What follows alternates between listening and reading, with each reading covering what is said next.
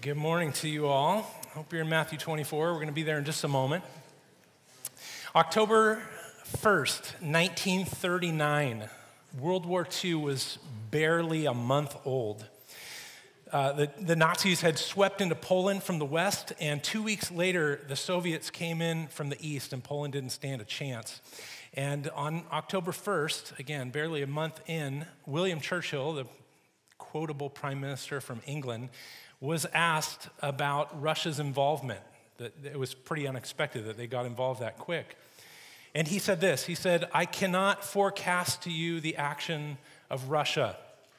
It is a riddle wrapped in a mystery, inside an enigma." And ever since that time, this famous phrase has been used to describe that which is so dense and complicated that it is totally indecipherable, impossible to foretell.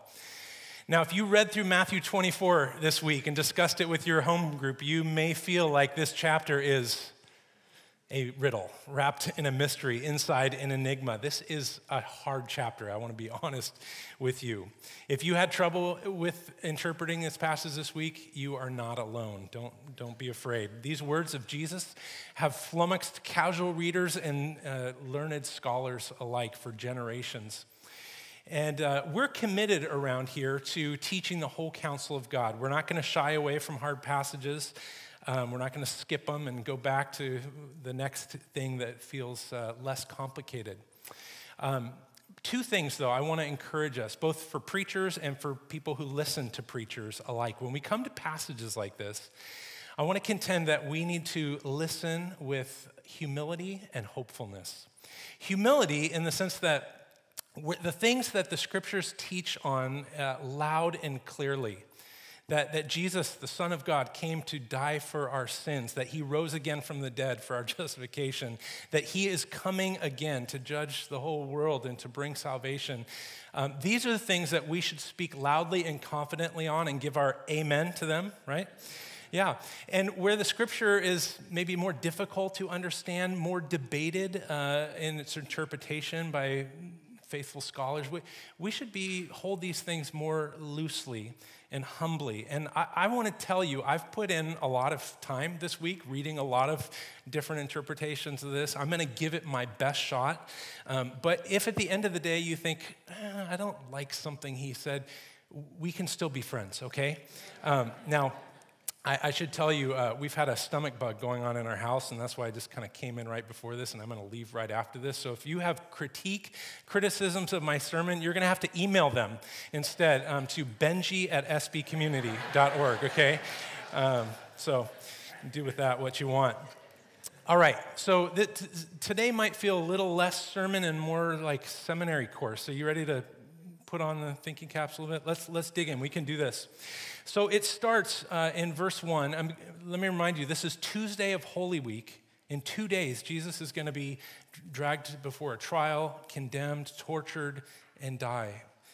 This is all coming very quickly. He's just had this kind of harsh interaction with his adversaries in the temple, and now he is leaving the temple, and this is what happens. Chapter 24, verse 1. As Jesus left the temple and was going away, when his disciples came to point out to him the buildings of the temple, but he answered them, "You see all these, do you not? Truly, I say to you, there will not be left here one stone upon another that will not be thrown down." That's a big deal. Let's pause there. So Jesus is saying the end is near. In Mark's account of this, the disciples come to him and they say, "What wonderful stones, what marvelous buildings." They are in awe of the human accomplishment that the temple is. Now, let's just go back in time real quick. The first temple was built by King Solomon around 950 BC, torn down by the Babylonians in 586 BC. 70 years later, the exiles come back and they rebuild the temple, much less glorious one than the first, but Zerubbabel helps lead that in about 515 BC. So when Jesus is speaking, this is more than 500 years after the second temple has been rebuilt. Now, some of you may have houses right now that you're thinking about remodeling the bathroom or something. Maybe it's been 50, 60 years since your bathroom or kitchen has been redone. This has been 500 years, okay? So this is needs more than a little fix-up. This needs an overhaul here, and that's exactly what's happening. At the time Jesus is having this interaction, this conversation with his disciples, Herod the Great began this renovation of the temple 46 years earlier, and it's going to keep going on for 30 years. This is such a big project that 18,000 men were working full-time on this. It's a big deal. Now, it's huge in scope. Kai, if you can bring down the lights for me briefly. This is what the temple complex looked like at the time of Jesus. This outer courts surrounded an area that was about 6 football fields in area. It's huge.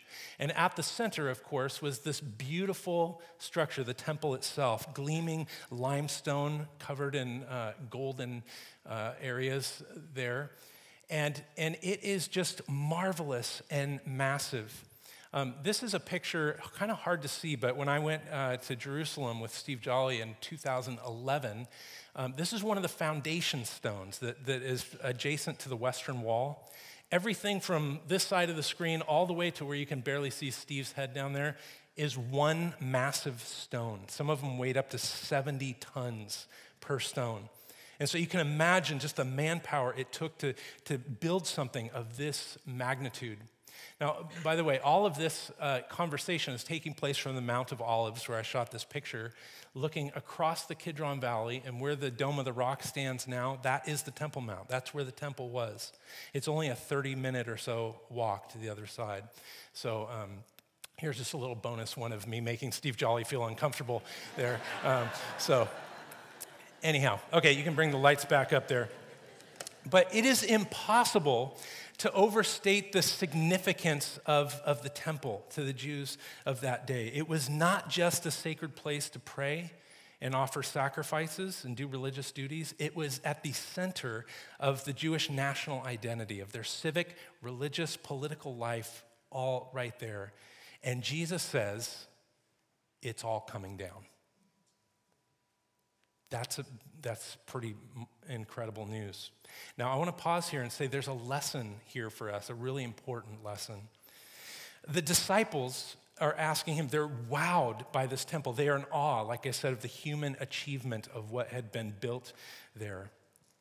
And, we're not all that different from that. We're impressed by a lot of things that are not going to last. Jesus says all that glitters is not gold. Don't be so impressed by things that have fleeting glory, that are very temporary.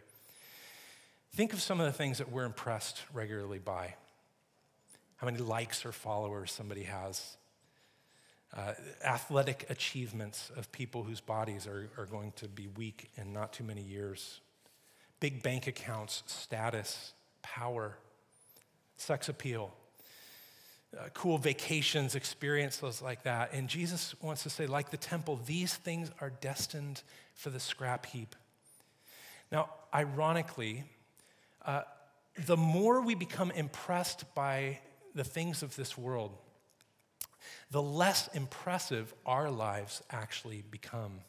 When we fixate on shallow things, our lives become shallow. But when we fix our eyes on things that are eternal, the things of God, well, the more impressive our lives actually become as we become transformed into God's likeness. That is his purpose for us.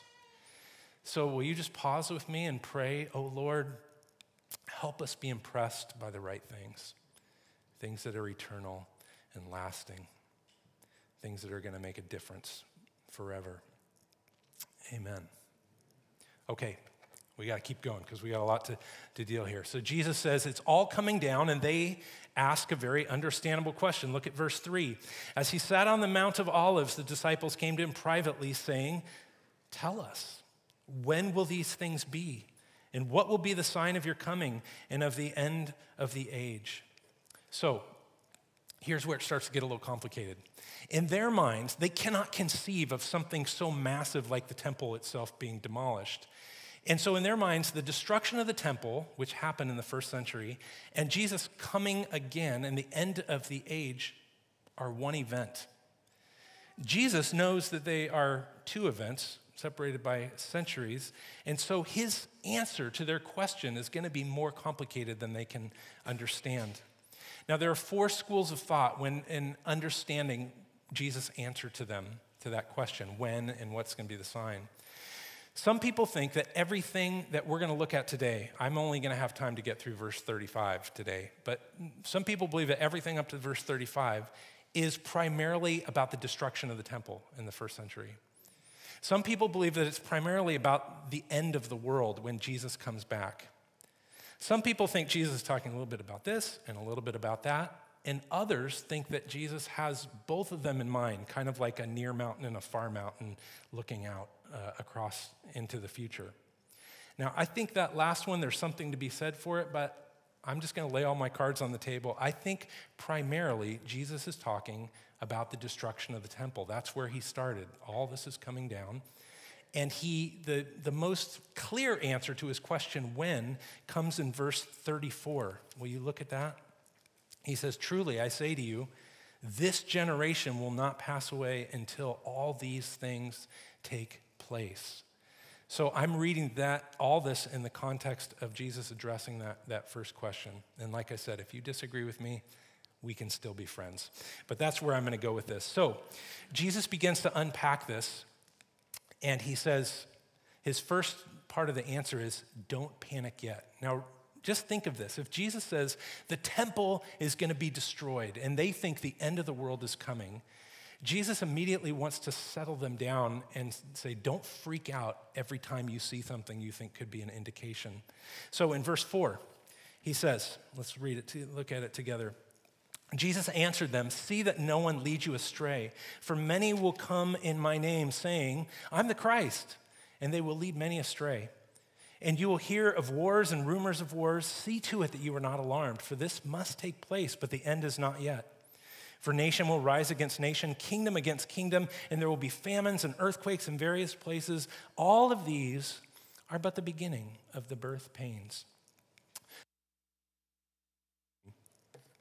So what I think he's doing here is saying all these events are going to happen. Messianic pretenders, verse 5. There's going to be, verse 6, wars, rumors of wars. The temple age is not yet ending. Verse 7, earthquakes, famines. These are but the beginning of birth pains. I remember when my wife was pregnant with our first son, sitting right over there. Welcome back. We took Lara into the hospital, and they sent us home. They said, "Not yet. It's not coming yet." And I think that's kind of what Jesus is saying. Not yet. These verses have been understood and many times by end time specialists as indicators that the end of the world is coming. I have in my home office one of my grandmother's Bibles. It was called a chronological Bible. And when it said chronological, not just in line with that, it had at the beginning dates of everything, including the day on which creation happened. And it's like, whoa, these people are pretty confident of their timeline. But in that Bible was a little pamphlet, and some of you who are old enough may remember this pamphlet. It was put out in the 80s called 88 Reasons the Rapture is in 1988. Jesus is coming in 88. Now, reasons 78 to 81 all had to deal with verses 5 to 7 here. Wars, earthquakes, famines, that kind of stuff. They're missing the point of what Jesus is saying. Even if you think these verses are about the second coming of Christ, what Jesus is saying here is exactly the opposite of that kind of end time speculation. He's saying these things are not to be taken as signs that the end is right around the corner. Don't panic yet. Now in verses 9 to 14, whoops, we're not quite there yet. 9 to 14, Jesus continues talking about what they should expect in the days and decades to come. Let's read it. He says, "Then they will deliver you up to tribulation, put you to death. You will be hated by all nations for my name's sake. And then many will fall away and betray one another and hate one another. And many false prophets will arise and lead many astray. And because lawlessness will be increased, the love of many will grow cold. But the one who endures to the end will be saved. And this gospel of the kingdom will be proclaimed throughout the whole world as a testimony to all nations. Then the end will come. Now, excuse me. What I think Jesus is saying here is that the normal expectation of his believers in the years to come, and ours as well, should be life will be hard. There will be sufferings, persecutions, trials for his followers. And this is exactly what we see in the book of Acts. In the years to come, there were trials and suffering and persecutions. In those years leading up to the destruction of the temple, his followers did indeed find themselves suffering in many ways. The promise in verse 13, look at it again, the one who endures to the end will be saved. It is not a promise that anyone will be saved from death by being faithful, but rather if they endure to the end of their life, if we endure to the end of our life, we will be saved, not from death, but through death. This is a resurrection promise here. So, what do we make of verse 14? This gospel of the kingdom will be preached throughout the world as a testimony to the nations, and then the end will come. Is this saying that Jesus will not come back until certain events in history, certain people hear the gospel message? I don't believe so. Some places in the New Testament,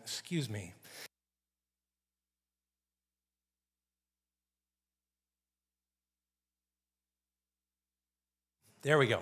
I think I'm good now. It's so great to stand in front of a group of people and just clear your throat. And, in some places in the New Testament, like Romans 16, this is spoken of, the gospel reaching the nations has already happened. Now to him who is able to strengthen you according to my gospel and the preaching of Jesus Christ, according to the revelation of the mystery that was kept secret for long ages, but has now been disclosed through the prophetic writings, has been made known to all nations. So there's a way of seeing that again, in the book of Acts, the gospel was spreading, and on Pentecost, the nations came and they heard the gospel preached. Okay, step to the side for a moment. This is important, you hear this. I am not saying that world evangelization is not important and should not be a priority for us today. For this very reason, because it is so important. I was just thinking about the last 2 months of church life, and the people that we've had stand right here and talk about the gospel going to the nations. January 1st, Merrill Dick stood here and shared about he and Teresa going to a tribal people in South America to bring the gospel. That is good. A couple weeks later, we had our friends from IFES share about how the gospel is going in the Middle East to tough places like Syria and Yemen and Turkey. This is important work. In the weeks after that, we had people like the Whitings share about Mission Aviation Fellowship, Rolf at the Rescue Mission, Mary Larson talked about the gospel going to Thailand. Just last week, Charles and Bev Cole stood here and shared about the work they're doing to bring the gospel to Muslims in France, and we want to be behind that. That is important work. Amen? Okay. But throughout this section, what I think Jesus is doing is he's encouraging his followers in the days and years to come. I'm not becoming verklempt, really. In the days and years to come, to hang in there and continue to be faithful witnesses. Up to this point, though, there's been no special sign like they asked for that would indicate the end of the temple age. But that's about to change in verse 15. Okay, again, heavy thinking here. You ready? You still with me? You still with me? Okay, thank you. Okay, let's look at verse 15 and following. It says, so when you see the abomination of desolation spoken of by the prophet Daniel standing in the holy place, let the reader understand. Thank you. Then let those who are in Judea flee to the mountains. Let the one who is on the housetop not go down to take what is in his house. And let the one who is in the field not turn back to take his cloak. And alas, for women who are pregnant and for those who are nursing infants in those days, pray that your flight may not be on winter or on Sabbath. For then there will be a great tribulation, such as has not been from the beginning of the world until now, no, and never will be. And if those days had not been cut short, no human being would be saved. But for the sake of the elect, those days will be cut short. So look at that. We've got water coming from all places. I love it. Thank you, Heidi. That's all right. I'm happy for that. Your water was cold. You love me more than it is. Oh. All right. So, in order to understand, again, what I think he's warning against, the coming destruction of the temple, we need some historical context that's very important. Jesus is drawing on the memory of a national nightmare. This abomination of desolation was understood by Jews in that day to be a reference to something that came true in the 2nd century BC. Now, again, we need some little historical context. You've all heard of Hanukkah. While we're celebrating Christmas, the Jews are celebrating Hanukkah. What is Hanukkah? Hanukkah is a celebration, it's a remembrance of God's deliverance of the Jewish people in the 2nd century BC. Story is not in the Bible, by the way. This is between the Testaments. What happened at that time, there was a Greek king named Antiochus Epiphanes, bad guy, who brought his armies down and they invaded Israel. They took over Jerusalem. He wanted to abolish the Jewish faith. And so he abolished he said, you can't practice the Sabbath anymore. And he set up an idol of Zeus in the temple. More than that, he sacrificed pigs, unclean animal, on the temple altar. I mean, just unbelievable desecration of the Jewish holy place. Jesus, by the way, this came to a remarkable conclusion. There was a Jewish hero named Judas Maccabeus who came in, kicked out Antiochus and his forces, and liberated the people. He rededicated, reconsecrated the temple. That's what Hanukkah means, a dedication or consecration. And the people experienced God's salvation. What Jesus, I think, is doing here is he's taking the quintessential Jewish nightmare and extending it to cosmic proportions. That's the words of author Hank Hanegraaff, but I think he's right. Jesus is calling on what they remember happening in the centuries before, and he's saying something like that is going to happen again, but it's going to be even worse this time. And their minds couldn't even fathom what could be worse than that. Look at verse 21 again. For there will be great tribulation such as has not been from the beginning of the world until now, no, and never will be again. This sounds very much like what we read in Exodus chapter 11. It says, declaring judgment on Egypt. There shall be a great cry throughout the land of Egypt, such as this there has never been, nor will there be again. In the same way that Egypt was going to fall under judgment, so too, Jesus is saying, Israel will fall under judgment as well.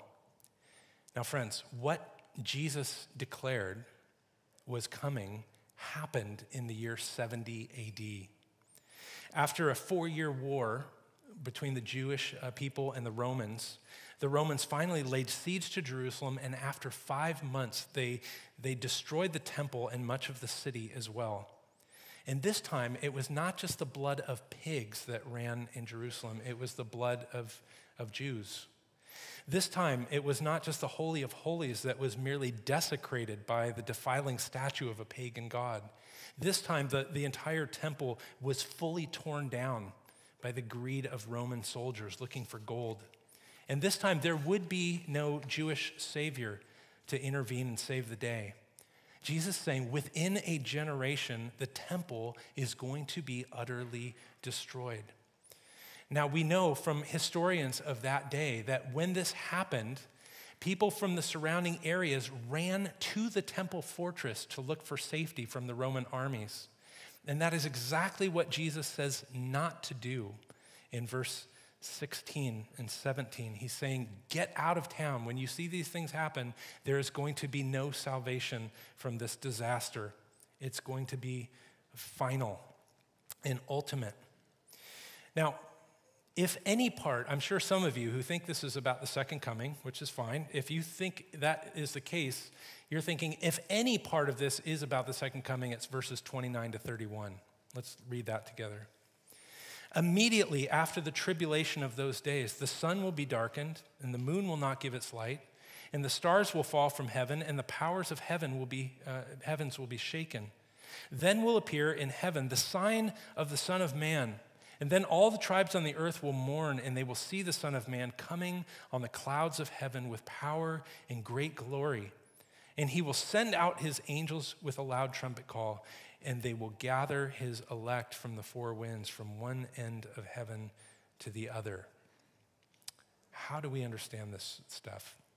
Again, this is littered with Old Testament allusions, and we need to understand it in its context. This idea of the sun and the moon and the stars going dark and falling to the earth sound a lot like some of the other things we see in the Old Testament. Like Isaiah chapter 13, this is a judgment oracle on the nation of Babylon, the people of God's enemies. Behold, the day of the Lord comes, cruel with wrath and fierce anger, to make the land a desolation and to destroy its sinners from it. For the stars of the heavens and their constellations will not give their light. The sun will be dark at its rising. The moon will not shed its light. This is not, I would say, a prediction of the end of the world to the Babylonians. Rather, this is the declaration that catastrophic judgment is coming on that nation. And that's exactly what Jesus is saying is coming on the nation of Israel. What about the coming of the Son of Man? Well, we need to understand that in verse 30 in light of Daniel chapter 7. This is what Daniel says in chapter 7, 13 and 14. In my vision at night I looked, and there before me was one like a son of man, coming with the clouds of heaven. He approached the Ancient of Days and was led into his presence. He was given authority, glory, sovereign power. All nations and peoples of every language worshiped him. His dominion is an everlasting dominion that will not pass away, and his kingdom is one that will never be destroyed. It's a beautiful picture, but let me ask you a question. Which direction is the Son of Man coming? Is he ascending to heaven or descending to the earth? Now, the Ancient of Days in his throne room is in the heavens. The Ancient of Days is God.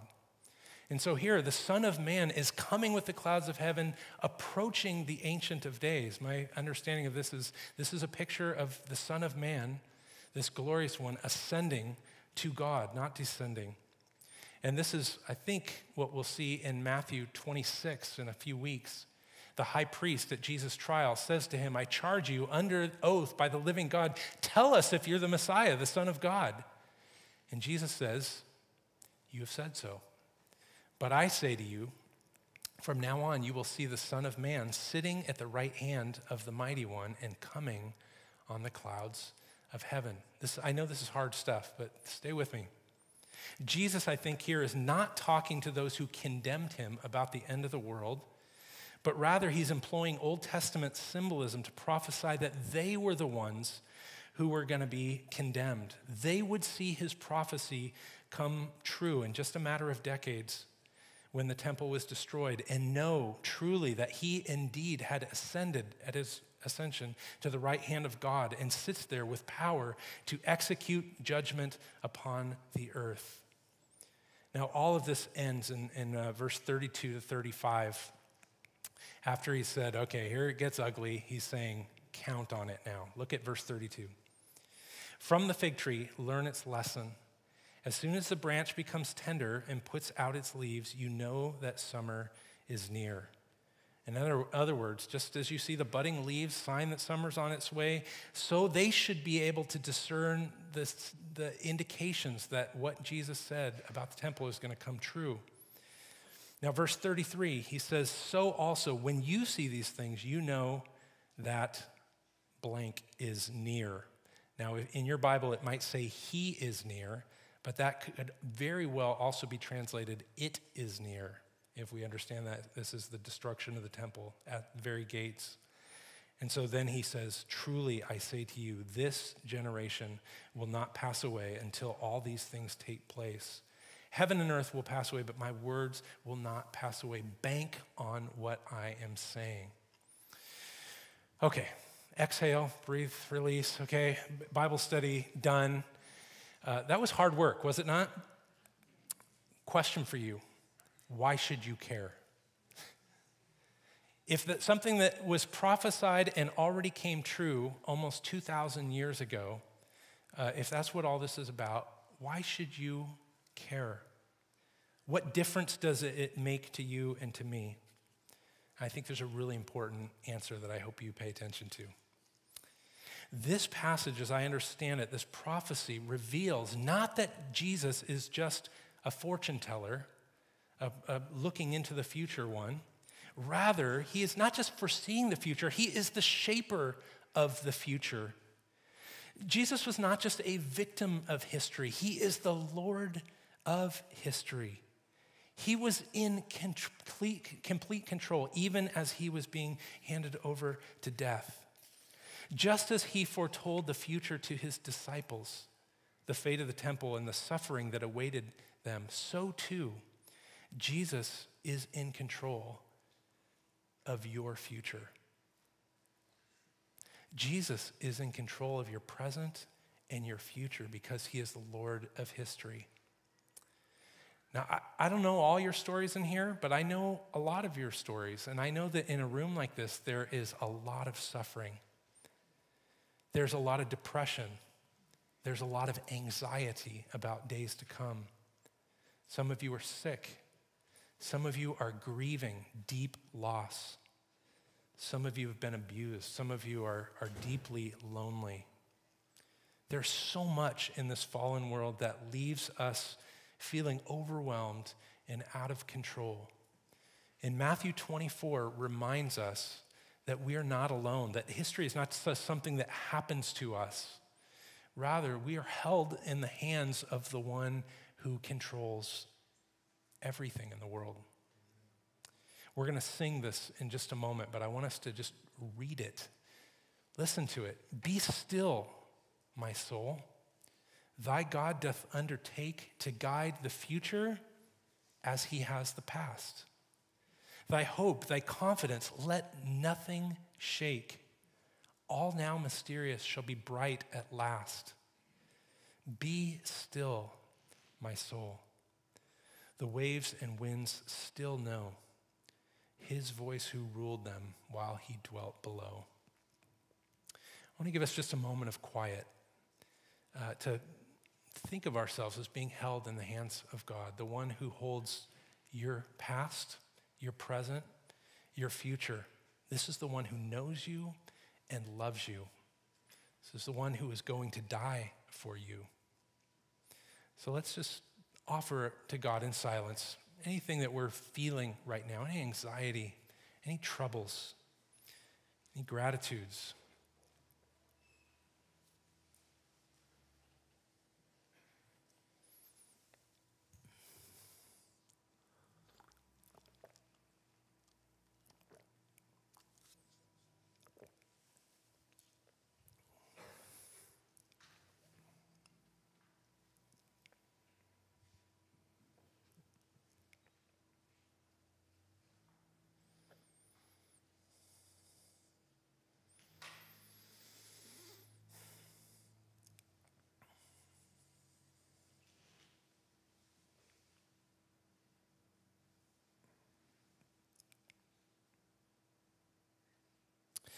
Lord Jesus, we thank you for your power, for your knowledge, for your wisdom, for your mercy and your compassion. Our only comfort in life and in death is that we belong to you. We thank you, Lord Jesus, that you paid fully for our sins, and that nothing can come to us except through our Father's hand. Lord, help us to trust you in the days to come with the things that make us uncomfortable, the things about which we have questions and anxieties. We give those things to you, and we ask that you would help us to live in trusting obedience, patiently, faithfully, witnessing to the goodness of our great Savior. It's in your name, Lord, we pray. Amen. Well, our passage today was, I would contend, about the impending judgment of the temple, but each one of us must stand before the judgment seat of God as well. And the good news is that the judge came in the middle of history, and he offered himself for us, as our substitute, so that we might not be in fear of judgment, that we might know his mercy and compassion. On the cross, he endured the judgment of God for our sake. The judge wants to be your Savior. Do you know him? On the night he was betrayed, he instituted this meal so that we might remember. What a gracious thing he did. Not just words, but actual physical things to help remind us by senses of taste and touch, to help stir our memories and remind us that he is for us and not against us. This bread, of course, he said, this is my body, which is given for you. Do this in remembrance of me. In the same way, he took the cup and he said, this cup is the new covenant in my blood. As often as you drink it, do it in remembrance of me. For as often as you do this, you proclaim the Lord's death until he comes again. And he will come again, friends. You know that, right? So let's come. If you know him, come with thanksgiving that your debt has been paid. We've been reconciled to the Father through Christ. If you don't know him, the door is open to you. And watch as a bunch of people stream down to this table to recognize they're before you and before God that we need Christ.